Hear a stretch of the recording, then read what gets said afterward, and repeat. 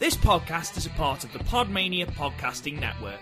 Check out podmania.co.uk to check out more of our great podcasts, features, reviews, match ratings and previews spanning the crazy and diverse world of professional wrestling.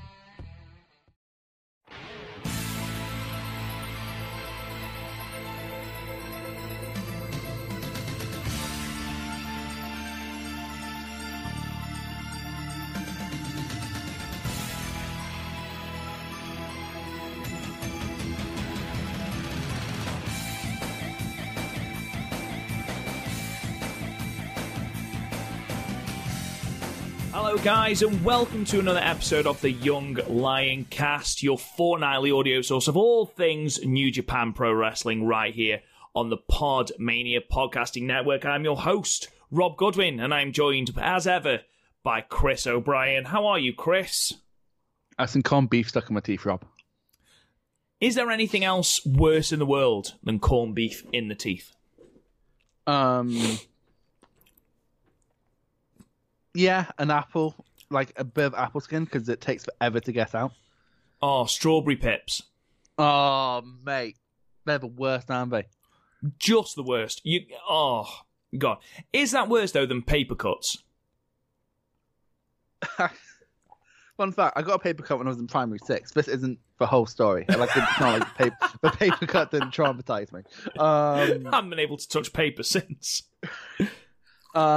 I went up to the teacher and going, Miss, I have a paper cut.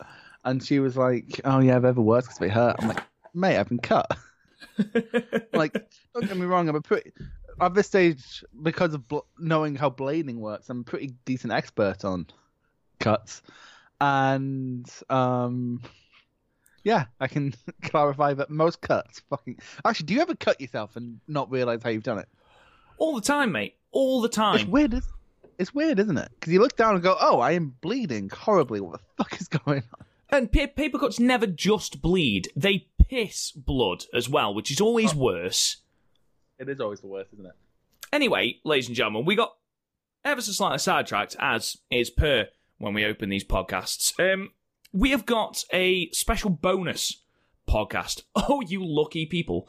Because we were so late uploading our New Beginning in Osaka podcast because I was severely under the weather. So we have got a wrestling classic episode for you. The podcast basically where we take 3 matches from Japanese wrestling history and we review them for you now because I am a relative noob and Chris, in comparison to me, is a relative messiah. Not just because he looks like Jesus. Now, what we've done is today, usually there is some sort of theme or there is some sort of actual cohesion between them. Like, for example, where we just decided we were going to go full Suzuki for an episode and review only Suzuki matches.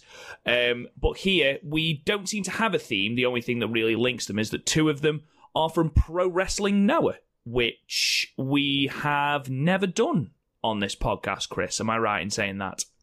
I mean, we briefly discussed it at the start of the show, like when the Sumo Hall match show happened a few months ago. We did briefly discuss that at the start because as we go through this podcast, we have very different views on Kaito Kiyomiya. So we start then with the first match that we are reviewing, and this is from Pro Wrestling Noah from the 2nd of November 2019, the Noah the Best 2019 show, Battle of Aesthetics, and it was the GHC Heavyweight Championship match between Kaito Kiyomiya and KENOH. Now, KENOH obviously won the N1 victory, the New Japan version, the Noah version of New Japan's G1 Climax show. They've been doing that a lot recently, haven't they? Like, for example, the new GHC Championship is a pretty belt, but it's just the IWGP title. It's the exact same, yeah, and we've already mentioned this about this tournament, but it's the whole, can I copy your homework? Yes, just make sure it's not identical.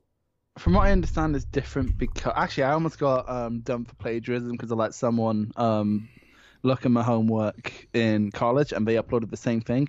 And they were like, how can you prove that you didn't steal from him? I'm like, I uploaded it 2 weeks before he did. Chris, why did you choose this match? Well, very quickly, apparently the end one's a bit different. It's like in 4 blocks, like 4 smaller blocks. Right, okay. So it was the same with Super Junior, with their Junior Tag League, actually. Well, not just their Junior League, where they have it in like 4 blocks of like, I think it's either 4 or 6. Okay. And like mixed block matches from day to day, which I can imagine getting very confusing. Yes, I can imagine so. At least with 2 blocks, you're fairly sure of where everything is, but trying to keep hold of 4 blocks, good grief. That's been an issue keeping up with like Stardom's High Speed Grand Prix, where because they're not all block matches on one day, like I can't find anywhere that actually has just the brackets. It's finding it really hard to know who's winning. I just assume it's Azumi because it's basically hers to win. So yeah, you assume it's going to be Azumi, don't you? Yeah, but like then again, Death Yama-san's on like 4 points. So fuck's sake, Death Yama-san. I think you secretly like it. Anyway, yeah. The reason I picked this match, Rob, was because I went with Modern Classics, and I was like, okay, I don't actually want to do this match because I like Kaito, you don't like Kaito. This isn't the best example of Kaito. So I was like, okay, but I don't want to put a New Japan Modern Classic in there because we do a lot of Modern Classic New Japan stuff, and I wanted to break the mold. So also, if I put like Suzuki in there, Rob will pick Suzuki. I'm getting sick of Suzuki. Anyway, so I put in Miyahara versus Jake Lee, which is a match both me and Rob really like, with a lot to talk about. It sort of spurred my interest in checking out wrestling outside of New Japan and when it comes to Japan. But then I also thought, okay, that might not be enough. He might want something different. So I put Io Shirai versus Mayu Iwatani because Rob is in love with Mayu Iwatani. He is indeed. Yes, and Io Shirai is amazing, and Rob is, I think, is fully aware that he hasn't got to see the best of Io Shirai yet. That's correct. I was like, okay, he might want to scratch that curiosity itch. Also, I'm pretty sure in the one I was picking, they kissed at the end. It was weird. So I was like, okay, but this is dead set. He's not going to pick the Noah match. He doesn't like Kaito Kiyomiya. We won't have to have this argument yet. No. Apparently, Rob wants a fight, so we're gonna have one.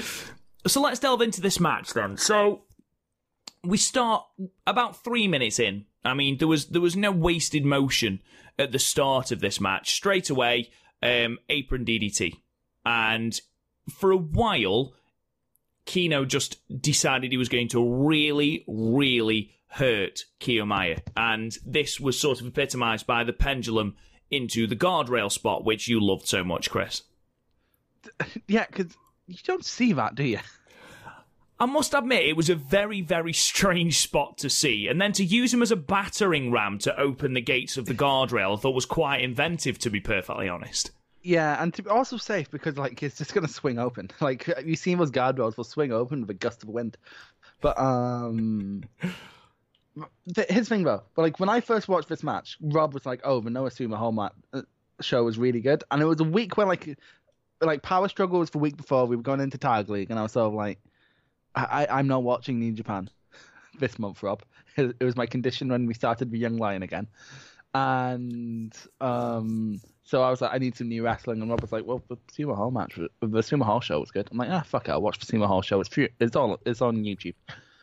So I watched it through. Saw Chris Ridgway, great stuff. I forget their names, but like 2 big lads, like in the second or third match, just beat the shit out of each other, and I was really, really confused about why they hated each other so much. Well, I'm glad you brought that up, actually, Chris, because I know there is some story behind the hatred between KENOH and Kiyomiya. Now, me and Chris are Noah noobs, especially me. Chris has some sort of limited understanding of the workings of Noah. I know Noah basically until like Kenta leaves. That's where my knowledge basically ends. And then I'd only see Marufuji in New Japan and All Japan after that, really. So yeah. So when it comes to the current product, I basically knew Nakajima because he was in G1, Goji Yazaki because he's been there for fucking ever, and what's his pass, Marufuji. So that's all I knew. Fair enough. The idea, I think, is that these two are or were good friends, or those sort of rivals that they've just got to bait the best out of each other. I think that's the sort of idea, and I think that is that is brought out quite well in this match. You've got They wrestle Kiyomiya. like we know each other, and also there was a video package, but I don't think like how like the New Japan, even like the New Japan and also the Old Japan video packages sort of transcend the language barrier, and you get what the story is. Yeah, you didn't get that on this video package. No, I think it was very much relying on the fact that they were talking a lot. Yeah, Keno won the N1, and Kiyomiya would have to defend his championship because Keno won the N1. There wasn't a lot of time spent on what the backstory was, or there wasn't for someone who's coming new into this show to basically go, oh right, okay, this is the backstory of this match. From my limited understanding, however, Keno was basically trying to hurt Kiyomiya as much as he possibly could. That top rope double stomp to the back of Kiyomiya's head, that first one, good God, that looked absolutely horrendous. Really, really, really savage. My only problem was, Keno especially, there seemed to be, after 10 minutes, or 15 minutes, there seemed to be a lot of repeated spots. Yeah, like they did a lot of apron spots, and like there was not much of a sense of build up in this match. It kind of just went, right, I'm gonna kick the fuck up, kill you for 20 minutes. Yeah, cool. Like for example, a tiger suplex on the apron in any other match would be the biggest spot of the match. Yeah, it's all sort of merged into one, really, didn't it? And I spoke about that double stomp. That first one, it was shocking, it was savage, and it worked with what Keno was trying to do in this match. However, he then did two more later on in the match, and it was like, well, you've already done that, and they weren't as good as the first one. However, that being said, the closing stretch of this match was absolutely fantastic. Really, really good. A possible controversial opinion here. Go on then, Chris. I think Kiyomiya has the best dropkick in the world right now.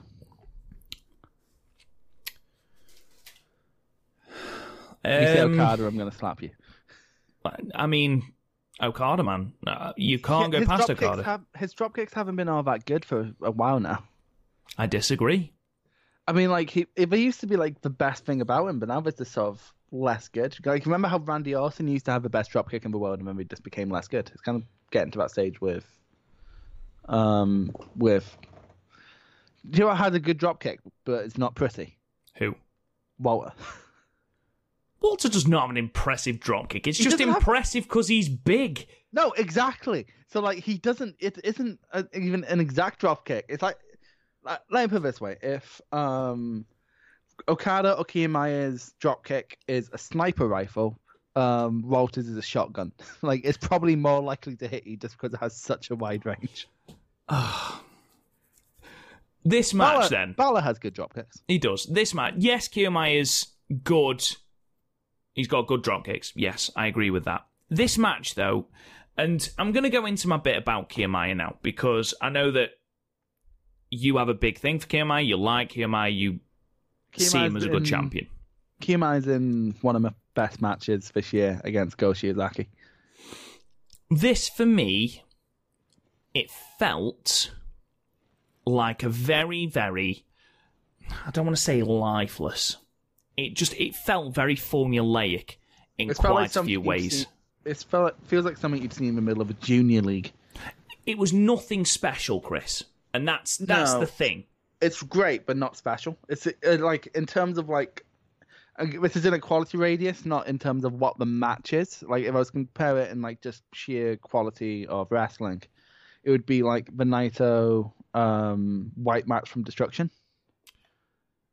Yeah, maybe. There was never that moment. Like, you had all these outstanding spots on the apron. You had the apron, the spike DDT on the apron. You had the apron suplex, the full Nelson, on the apron. You had the pendulum spot. You had the double stomps to the back of the head. Yeah, it all seemed to be moves for move's sake. There didn't seem to be a cohesion to, or a story behind all the moves. It was a good match, and there was some great bits. It felt like it could have been a lot more. And that's not just Keno, it's Kaito as well. I think... No, it's just how these two were structured their match. I agree with that. It's still great, but still, yeah, I agree with you. There was no real sense of pacing. Again, actually, I think a better comparison in terms of that would be like Keith Lee and Dijakovic from TakeOver. Where there was like no real sense of pacing or anything like that, but it was still really good. Kaito, though he is a very good seller, and you can see him being almost tailor-made for that babyface in Peril, his selling went completely out of the window at the end of the match. Just completely out of the window. Not even like a fighting spirit way. We'll talk about like fighting spirit later on. Yeah. It was just sort of... Yeah, I do agree. Almost like he completely forgot to say. I mean, at one point, Keno hit him with, I can't remember if it was a knee or if it was some manner of kick, and literally Kiyomiya got straight back up and hit him with a drop kick. Yeah.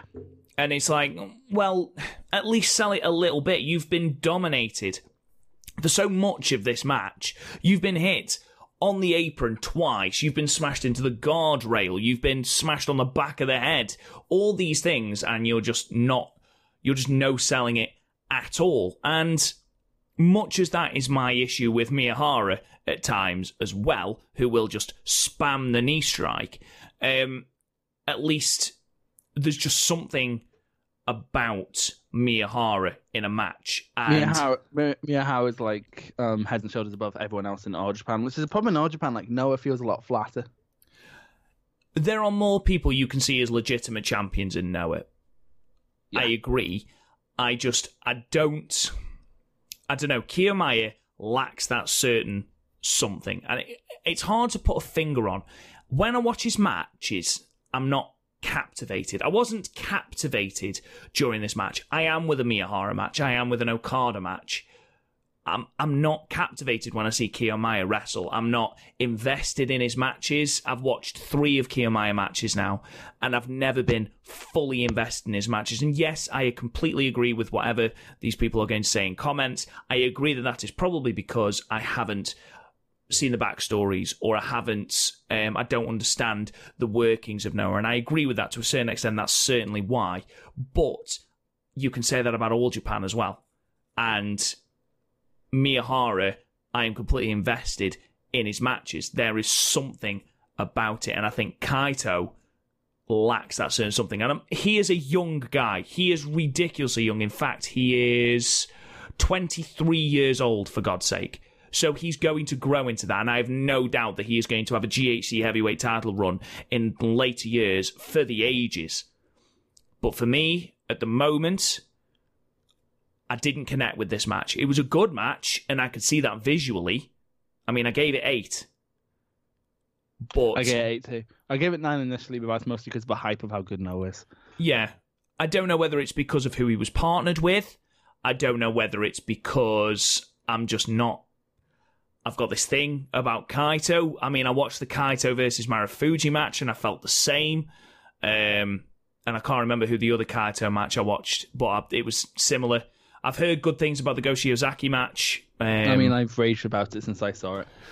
But, I don't know. Okay, this leads me on to 2 questions.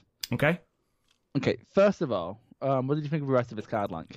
Because I have mixed feelings about the card as a whole. The rest of the card I thought was decent. The thing is, because I've not seen a ton of Axis yet. You splurged over Axis going into this card, and then this match, and like I understand it was partly down to their opponents. I forget who they were. They didn't seem to be especially mobile. Masakita Maya and Yoshihiki Inamura. Yeah, there we go. And like there was a botched Tower Dune spot, which sort of, and everyone seemed to get flustered after that botch, and it kind of had the whole match fall apart. I'm sure there's better matches, because I hear a lot of people raving over Axis. I think we mentioned it earlier in the card when the 2 big men just killed each other. That was the biggest surprise all year for me. That would be Fujita and Taniguchi. Yeah, what the fuck was... Why? What happened? It went 7 minutes and 57 seconds, and I've heard loads of people talk about this match, and Fujita is a bastard. We gave it an 8. We did. Fujita is a bastard. Marufuji versus Muto was about as good as you could expect it to be, honestly. It was. I think the wrong person won, but that's beside the point. Marufuji's on this strange losing streak right now because he didn't get a single point in the N1. Really? Yeah, not 1 point. Look it up. Does seem strange. Seriously. So yeah, this whole card was good. TLDR. Also, like, there's a weird question because you say you don't like Kaito as an ace figure. So like, when you look at ace figures outside of New Japan, because like, of course, like Okada is headlining the Tokyo Dome, he's going to seem bigger. But you look at like Kenta Miyahara, you have Hiroshima in DDT, you have Kaito here in Noah. Hell, you could even go like out a bit further afield, like with Stardom, you have like Mayu, or like some say Momo, but I see Mayu more as an ace figure, or Satomura in Sendai Girls, or Sakazaki in TJPW. Like, what do you think is missing from Kaito, let's say a Miyahara or a Mayu? Or because like, honestly, like, if we go like on a random tangent, what I think a good ace should have is if an outsider comes in, you should automatically side with your ace. Like, for example, someone from Marvelous came in for I've forgotten the name, which is bad because I gave that match a really high score, but she came in and faced May, and no matter how impressive I found her, because she like kicks like Arisa and throws bombs like Jungle, so like of course I love her. But fuck it, Iwahara, not Iwahara. I can't say it. Iwahara. I can't say it. But like, she came in and like, no matter how impressed I was by her, I was rooting for Mayo because that's the ace of my company. One of my main problems with Kaito is it's all very well and good how you are when you are being dominated. And Kaito is great as being the underdog in a championship. He's good at being dominated. He's very good at being dominated. He's a great sub. He's really good on the back foot, basically playing second fiddle to the more dominant person. And Kento's the same, Okada's the same. However, you legitimately believe in Miyahara or Okada or even Mayu when they are dominant and in charge. You believe that they are going to win the match. You believe that they are going to pull something spectacular out of the bag. With Kaito, I don't get that. Well, you say that. Like, I know I sort of forced this Mayu comparison in there, but like, both ones we've done for Stardom Castle, like Kagetsu and Momo, she was on the back foot until like the last 5 minutes. Not true. That's one against Momo. She wasn't at all. In fact, Momo, she dominated. Okay, Momo's a bad example. I'm thinking more of the match with Ahura from Oraha. I can't say it properly, from the last one, which you need to see already because I want to talk to someone about. And that's fair enough. But you look at that. That's 2 matches we've reviewed of Mayu, and she has had 2 different matches. She's been dominated and she has been the dominator. Stop laughing. I just feel that Kiyomiya matches and Kiyomiya in general is a little bit copy and paste. Okay, well, I will say the Goji Ozaki match is different from this one. And I will go out and check that out. I don't want to not like Kaito. I'm nowhere near invested in him as a character. I'm nowhere near as invested in him as I am in Miyahara, and I've seen the same amount of Miyahara matches that I've seen as... Oh, no, actually, that's a lie. I've seen far more Kento matches, but that's beside the point. I don't buy him as a legitimate top-of-the-card champion, and I think that's probably what it is. I think the problem is Noah sort of had to force an ace into it, because like Marufuji can't be ace forever. And like, he can't book himself as ace now because he's president of the company. That's not good luck. Didn't stop Jeff Jarrett. Didn't stop Cody. Actually, it's quite funny because when in terms of like booking yourself at the top of the company, there's 2 ways to do it. You have Triple H, where you just make yourself the smartest, or you have the Antonio Inoki / Jeff Jarrett / Hogan. Actually, you know what it is? It's like Antonio Inoki did it to Hogan, but Hogan was like, fine, I'm going to do it to everyone else. But Hogan did it to Jarrett, and Jarrett is like, I'm going to do it to everyone else. But like the way Hogan does it goes down. So basically what you're saying is that the reason we have Hulkamania was because of Inoki. No, literally, because the bastard.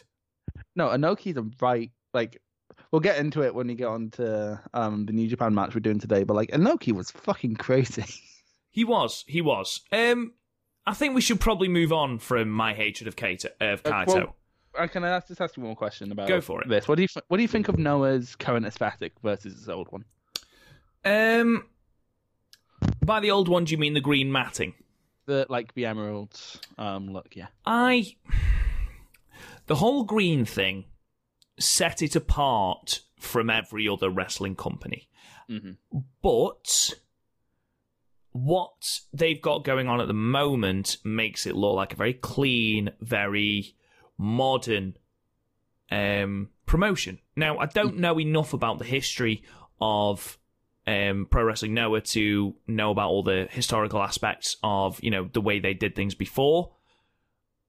I don't have the green was more an homage to like not Miyahara, Misawa, sorry, who started it. So, and I think that's important.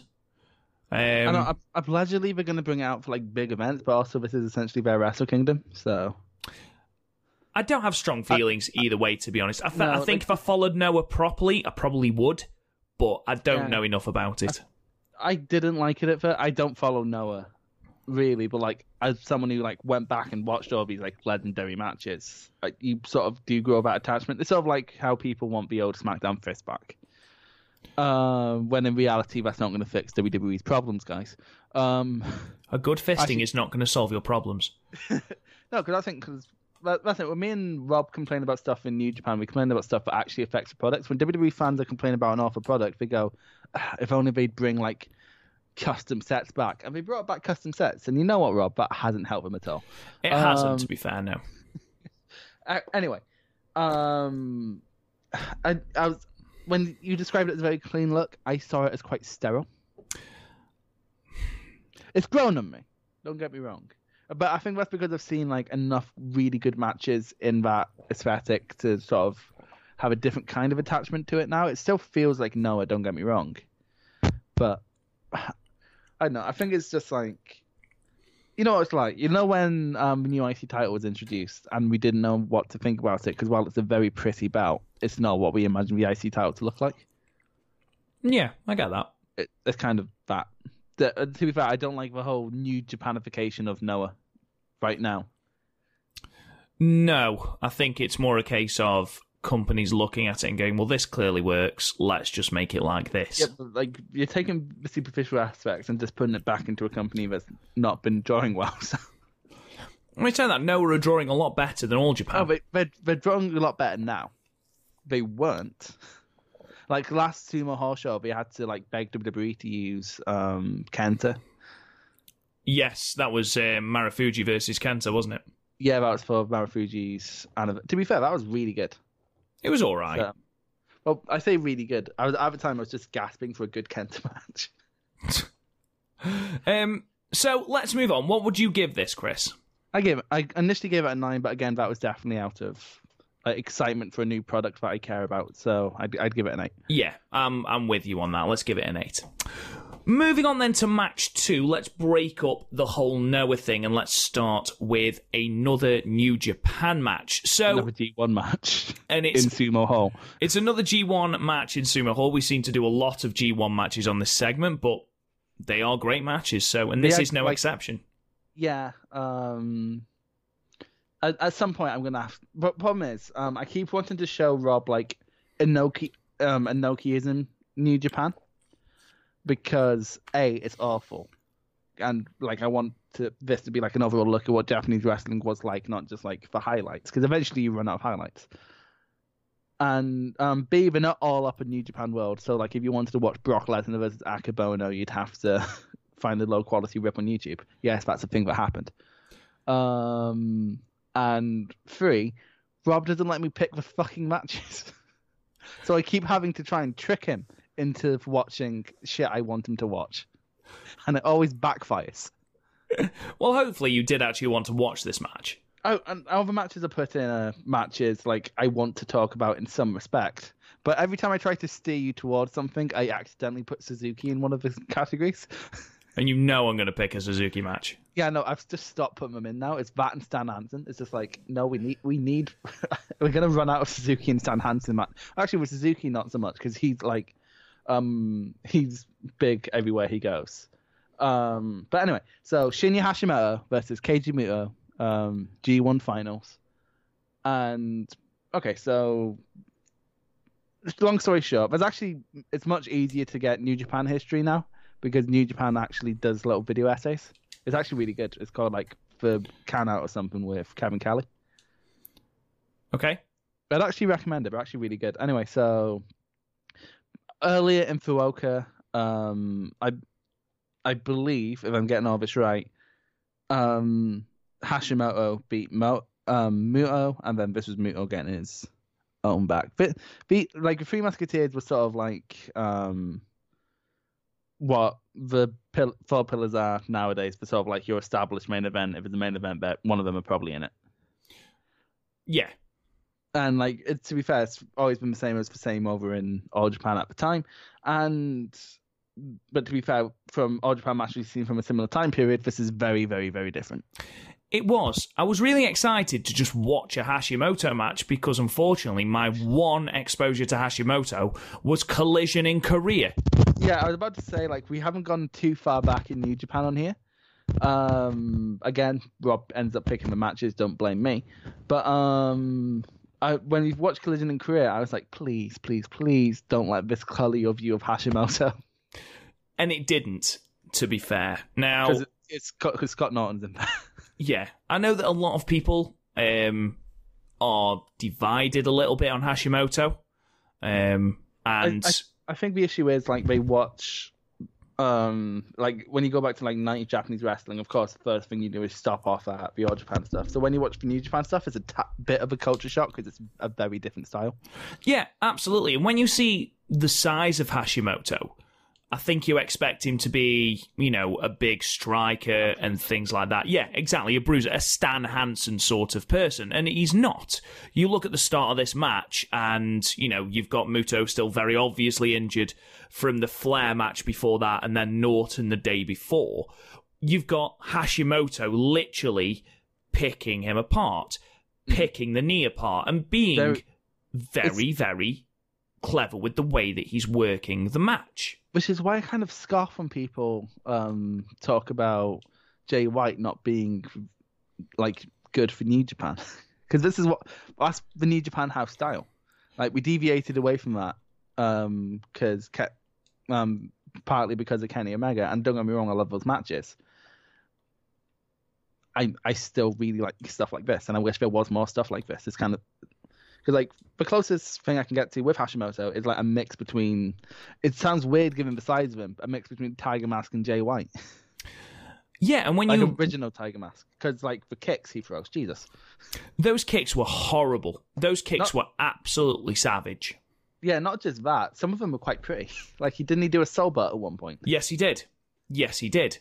I really, really enjoyed it. And I think this is probably because I enjoy the way Jay White works, and I can't quite believe that we're comparing Hashimoto to Jay White, but that's apparently weird, the route we're going down.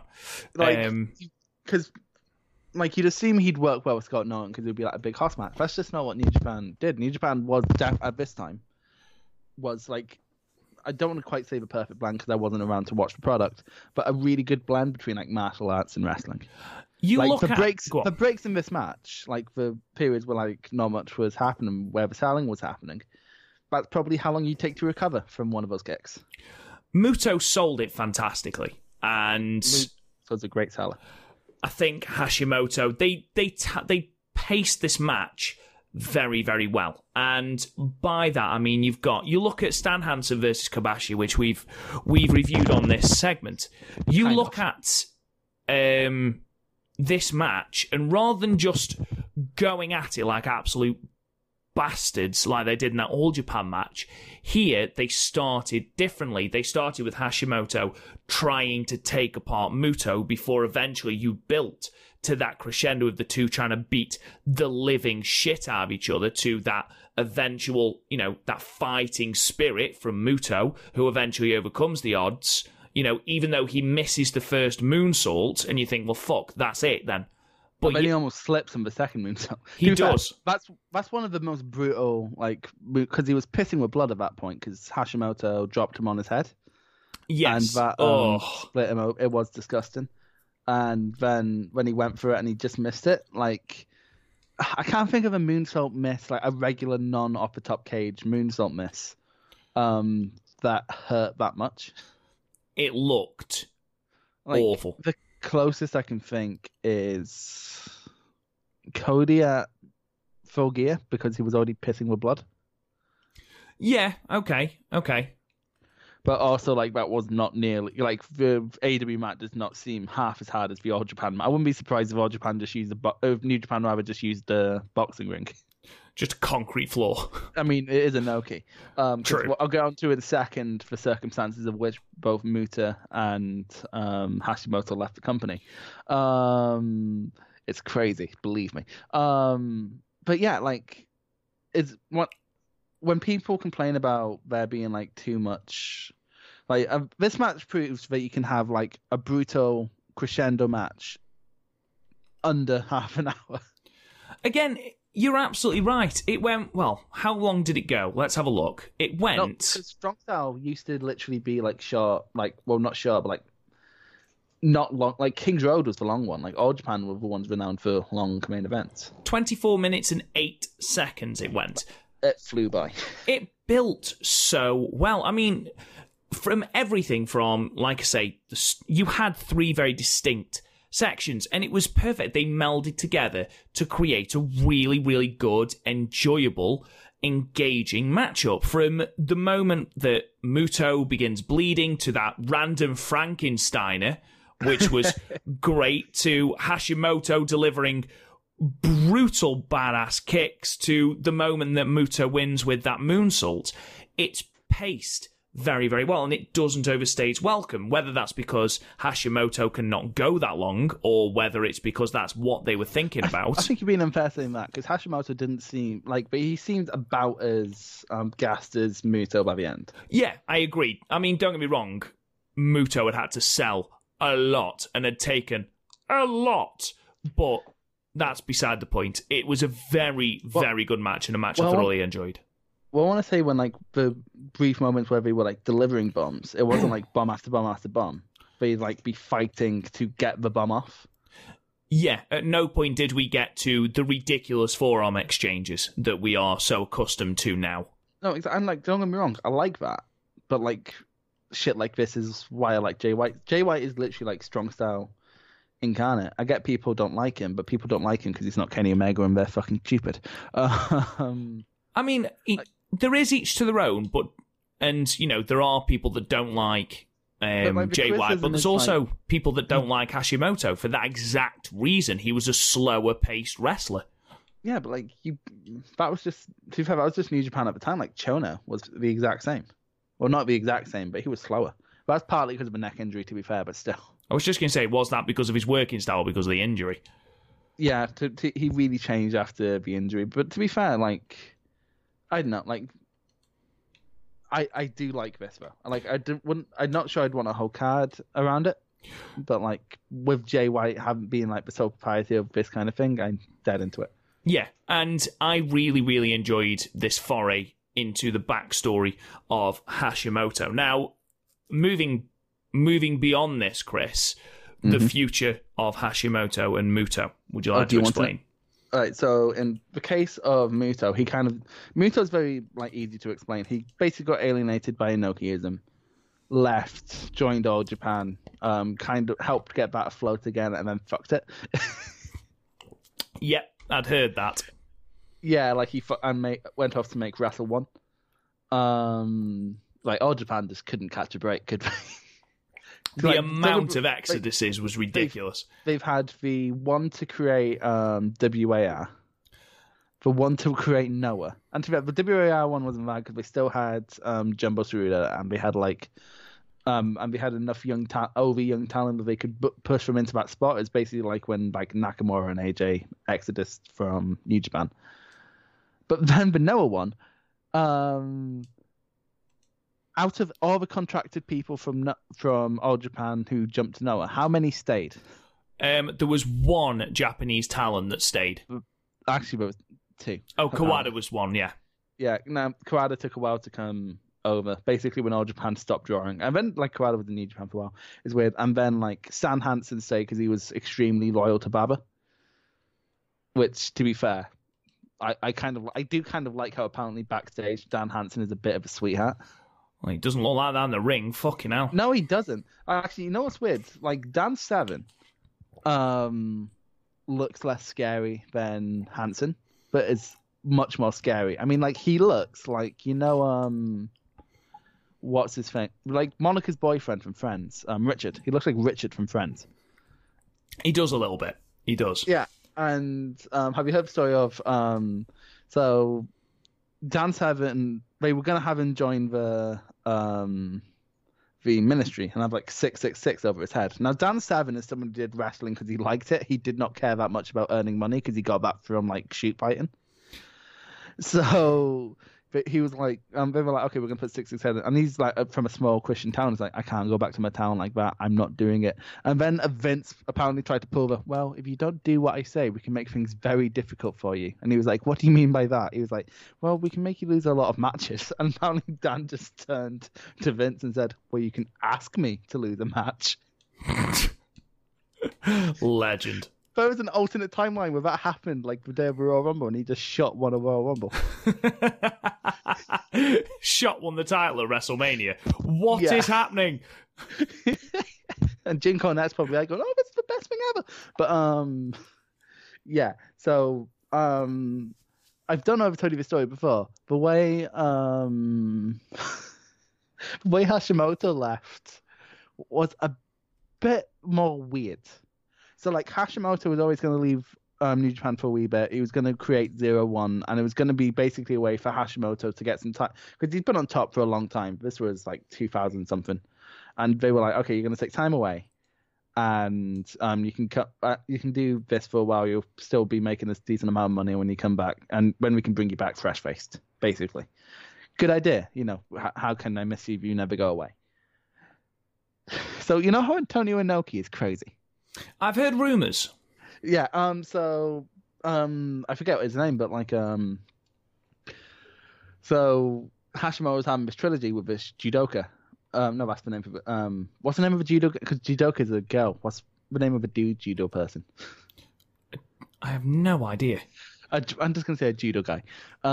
He had this feud going on with a judo guy, and the rubber match was going to be the main event of the Tokyo Dome show. What? Yeah, so Antonio Inoki told the judo guy to shoot on Hashimoto. What? But never told Hashimoto that's what was going to happen. What? Yeah. So like it led in like, you know, like I think it was McGregor Khabib, like when like that, like basically that happened in what was meant to be it was meant to be a work match. Oh my god. And so like Hashimoto was like, well, I'm still going to go make 0-1, but I'm not fucking coming back. That's horrendous. To be fair, it's not the to be fair, New Japan had to do something bad with Hashimoto after. So when Hashimoto died, right? Yes. New Japan retired like the old IWGP one, the one that looks like a crown. They retired that out of respect for Hashimoto. Like when whoever won it, they put it in front of a picture of Hashimoto, and because he's basically the most respected New Japan guy from the 90s, like in Japan, from my understand. And like went to the back, and then like a design more reminiscent of what we know as the IWGP title was debuted. Brock Lesnar won that title, and Ben took it home. He was never contracted to New Japan. and didn't give the title back, so we had to bring back the old title that we retired in commemoration of a dead guy because Brock Lesnar refused to give him back their title. Oh, God. Yeah, and then we had to do this whole convoluted thing because then Inoki made his own federation, the Inoki Genome Federation, and that's still going and is apparently awful because Inokiism is not good. And we then had to bring in Kurt Angle to beat Brock Lesnar, and then Kurt Angle stole that belt off of Inoki Genome Federation and got it back into New Japan. Jesus Christ. Yeah. Talk about fucking convoluted. Can you kind of see how like New Japan kind of might not be doing well around about 5 years after this? Just absolutely ridiculous. So, who won the shoot match between the Judo Man and Shinya Hashimoto? It kind of just got thrown out. Did it? I'm going to have to watch this now. I don't think it's on World, is the thing. Believe it or not. Really? Yeah, like a lot of that time period is on World. Actually, there's a decent documentary on it that I'll throw because it was a wee documentary, like fan-made documentary, but it's really well put together about Brock Lesnar's run, and it starts with this as a context to what New Japan was like at the time. Brilliant. Yeah, so like, and I really, really, really want to show you like that period of New Japan because it is like you have Bob Sapp winning the title, one title match. Like remember this way, non-title matches what Lesnar had: Nakanishi, Nagata, these aces of the company. Actual title matches Lesnar had Akibono and who was the Giant Bernard, who hated Lesnar. Fucking hell. Fucking hell. Has this fried your brain? I need to stop talking about New Japan right now. Yeah, like, again, you can see how like there was a time where we couldn't even get 10,000 paying people into the Tokyo Dome.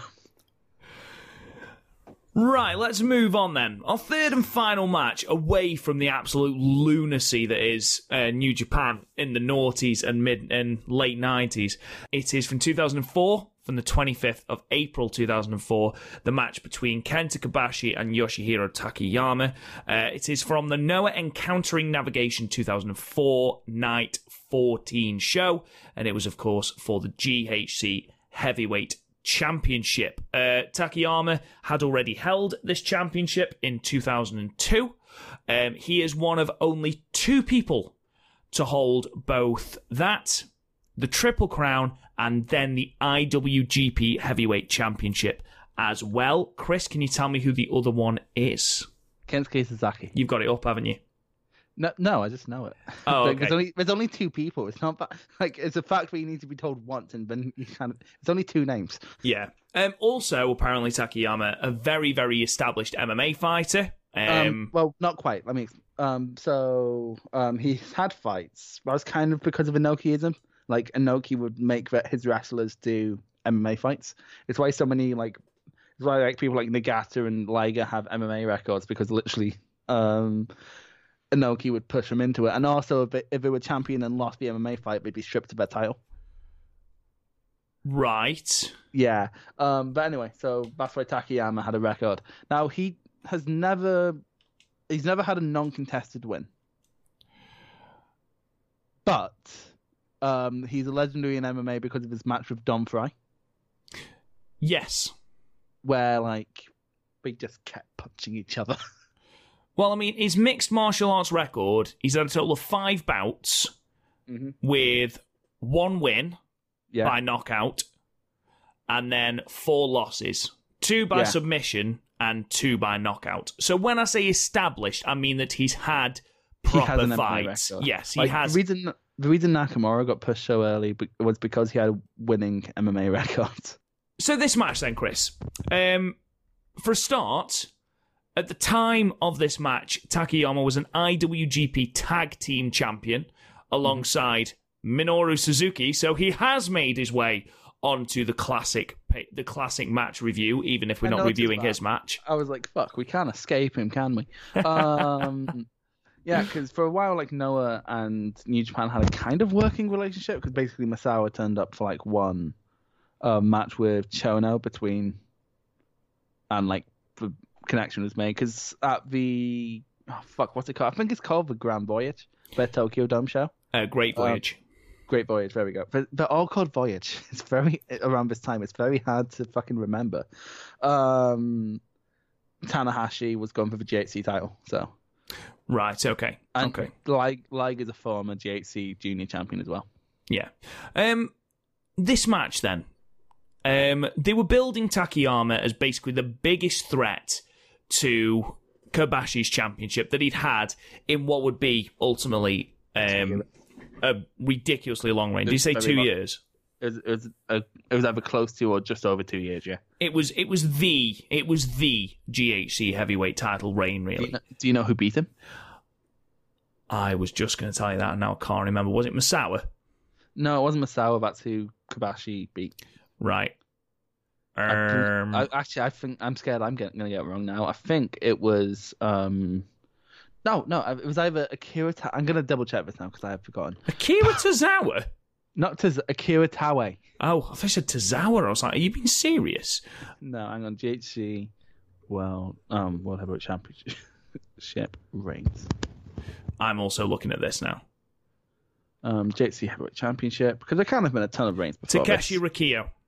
There we go. Oh, fucking I thought it was before. I thought Rikio was like. I thought Taue beat Kobashi and then it was Rikio. Rikio had an awful reign. Well, I mean, you're following a 2-year reign from one of the legends of Puroresu. I mean, also, it was just over 2 years, by the way. He won it in March 2003 off of Misawa. And then Rikio beat him on March 5th, 2005. Thing is with Rikio, he was a judo guy that they pushed too soon. Was it the judo guy that Shoot tried to wrestle Uzi? Hashimoto? No, that's someone different. No, it was a sumo guy, not a judo guy. I'm getting mixed up. And then, because then Taue beat Rikio, and then Akiyama beat Taue, and then basically, between Kobashi and Misawa, Taue, Akiyama, and Marufuji had failed runs, but weren't drawing, so Misawa then had to take it for 448 days. That's awful. Because literally no one else, it wasn't through not trying, just no one, because it was a mix of they didn't get good TV time, so the only audiences it was going in front of was live audiences. Yeah. So it's very hard to build up new stars. It took ages for Marufuji to take and stuff like that. So, and the only other options really were Kensuke Sasaki and Minoru Suzuki, both of which were freelancers. So both of which had a chance of just taking off. And then around 2006? No, around 2006. I think that's around the time problems with Lesnar was happening. so they were we're not fucking risking this. Lesnar just fucks everything up. I love it. It's amazing. You think Lesnar's negligent nowadays? His fucking New Japan run, Jesus Christ. Anyway, this match was great. This match I thoroughly enjoyed. I was into it from bell one to the end. It was great. The only thing I was surprised was that Kobashi dominated the opening exchanges. Yeah. Which surprised me because I expected Takayama to come out like an absolute house on fire and just absolutely beat the shit out of Kobashi. Thing is with Takayama, he is definitely. Have you ever seen that episode of The Simpsons? This is going to sound weird. Go with me. Where Homer becomes a boxer. Yes. And then he becomes a good boxer because he takes 1 million hits, and then the opponent gets tired and he just nudges them down. Yes. That's kind of what Takayama's like. Is he the boxer or the boxy? He's the guy who'll take an abnormal amount of punishment, and then when you're tired, start beating the shit out of you. Right. Okay.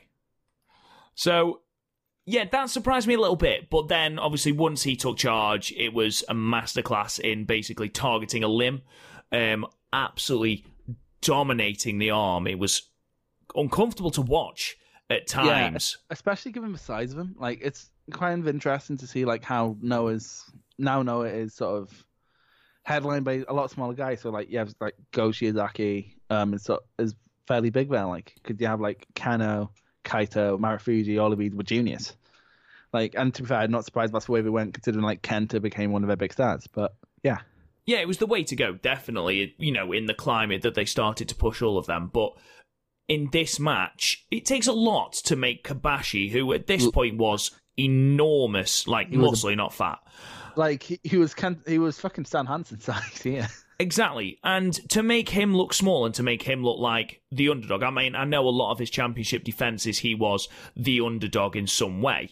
This, however, it was so well done that Takayama just looked far, far bigger than him, far more superior than him. And even though there was nothing outright, amazing from this match, no massive spots, aside from perhaps, the suplex from off the apron onto the floor, which was fucking ridiculous. Yeah, and also, like, Kobashi's moonsault, which, like, makes sense when you're seeing him, like, in All Japan, but here it's like, how the fuck is he doing that?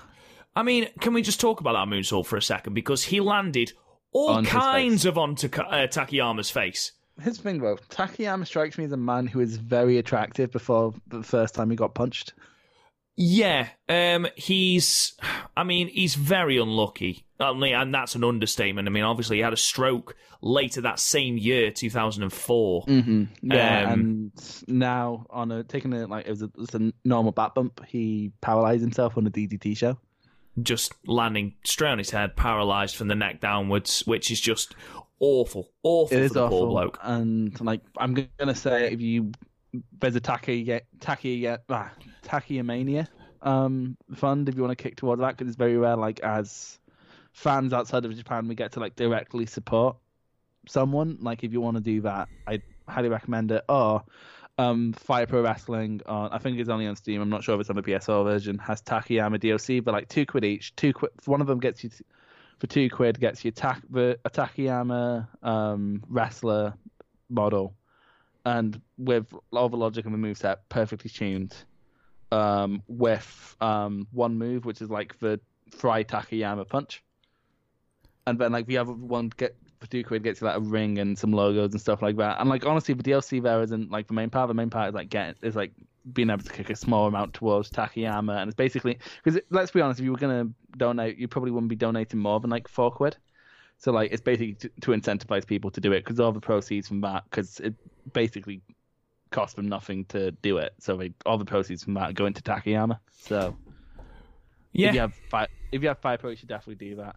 It is a shame, because like Takayama, like I was gonna bring up before this sad bit happened, I was gonna do this right at the end. He moved, like, I understand, like, he's in a world of hasses when it comes to this, but he moves and acts so different from everyone else.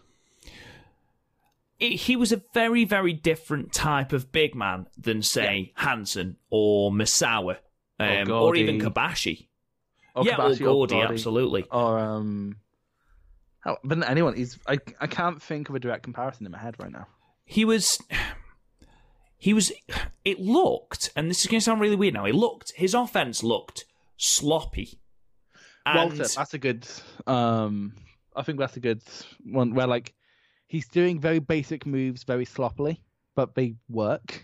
It looks like it would hurt. Now, I'm aware that he wasn't doing things sloppily, but he was doing things in a brutal way. Very realistic way. You know, it's like the New Japan match from before, where we're doing simple moves very realistically.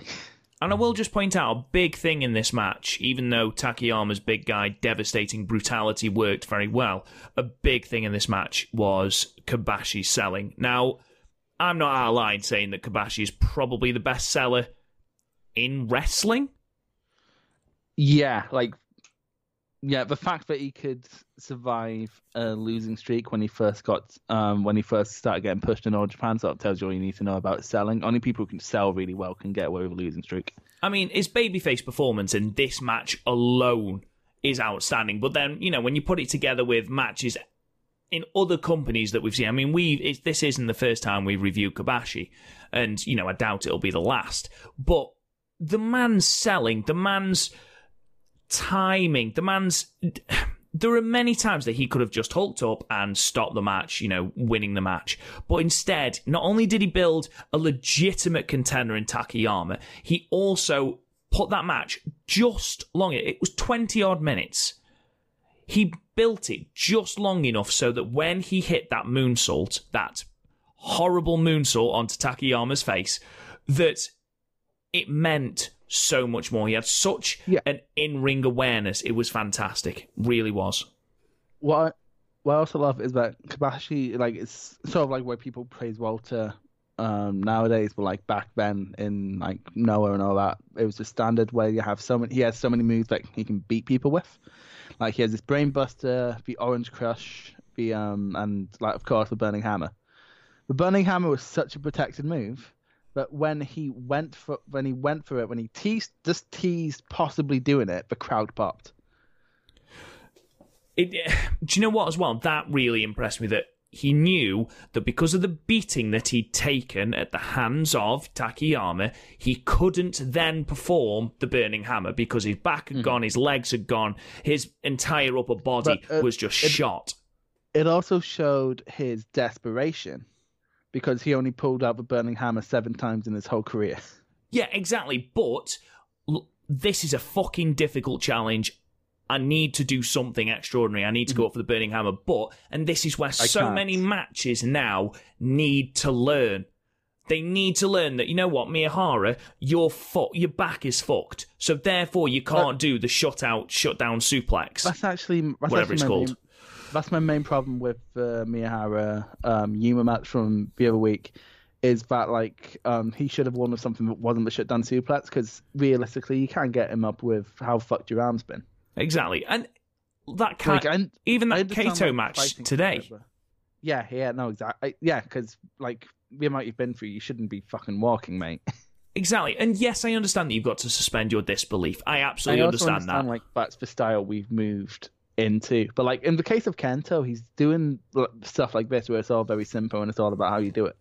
Yeah. So, like, I understand with Kaito it's a different thing. Kaito's a lot more flashy, but like I think Kento Miyahara is a closer comparison here, and he's not. That's the problem. Like people looked at the King's Road style, and like the superficial elements got lifted. So like the near falls got lifted, because here's the thing: there wasn't many near falls in this match, but you're still in suspense the whole time.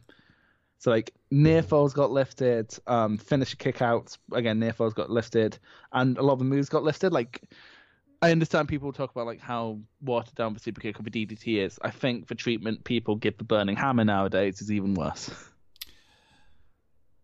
Yeah, and I think obviously the more wrestling we're exposed to, the more that's going to happen to moves. Well, I mean, like Garth brings it up all the time, the DDT. Yeah, no, exactly. Like now someone has a DDT, it's like, well, that's a fucking weak finish. But like, I don't know, like the DDT got brought out every match, so I think like the watering down was almost inevitable. Yeah, but like in the case of Kobashi, did it 7 times in his whole career, and then like when Elgin did it, but like when Elgin did it in New Japan, it would be against someone much higher in the totem pole than him, and it would win him a match. Now you have like Trent Seven pulling out every week on NXT UK. You have you just have so many people doing Burning Hammers. You had Tyler X doing a bit like what they called a Burning Hammer, and it just wasn't. And like, and I'm not being funny. Like, I understand like like people get mad about the DDT and all that. Like in terms of watering down, nothing's been fucked more than the Burning Hammer. But they're not being funny. A DDT happened every match, or like the super kick from Shawn Michaels that didn't always finish a match. Burning Hammer happened 7 times in 15 years, and never got kicked out of. Yeah, I'm just trying to think of other examples. But I agree. The suplex used to be an exotic move. It's just how wrestling goes. But like, it's again. The most superficial elements of King's Road got lifted and put into other styles, which again is fine, but also like no consideration of how it worked. You know what I mean? It's like when people try to steal a joke from a stand-up comedian and not understand like the delivery is a lot of the reason why that joke worked. Like for example, if I try to tell you, say, a Frankie Boyle joke, it's not going to be funny because his way of delivery is very different from mine. Like, the only match I can think that sort of pays homage to the King George style, but doesn't just take the superficial elements like remove like the near fall, is in the last while outside of Japan is Walter versus Bate, because they actually took like the escalation from the King's Road style, which we were just talking about, but like escalated it even more. Yeah, no, I agree with that. So we didn't give a rating for the Hashimoto match, Chris. I'm going to give a rating. I'm not sure you're going to agree with me. Are you going to give it 9? I'm giving it a 10. The Hashimoto match? Yeah. Wow, we're miles apart. I give it an 8. Meet in the middle? Yeah, me in the middle, 9. This match, I don't know. King George matches are so hard because you're so scared for everyone's health while they're happening.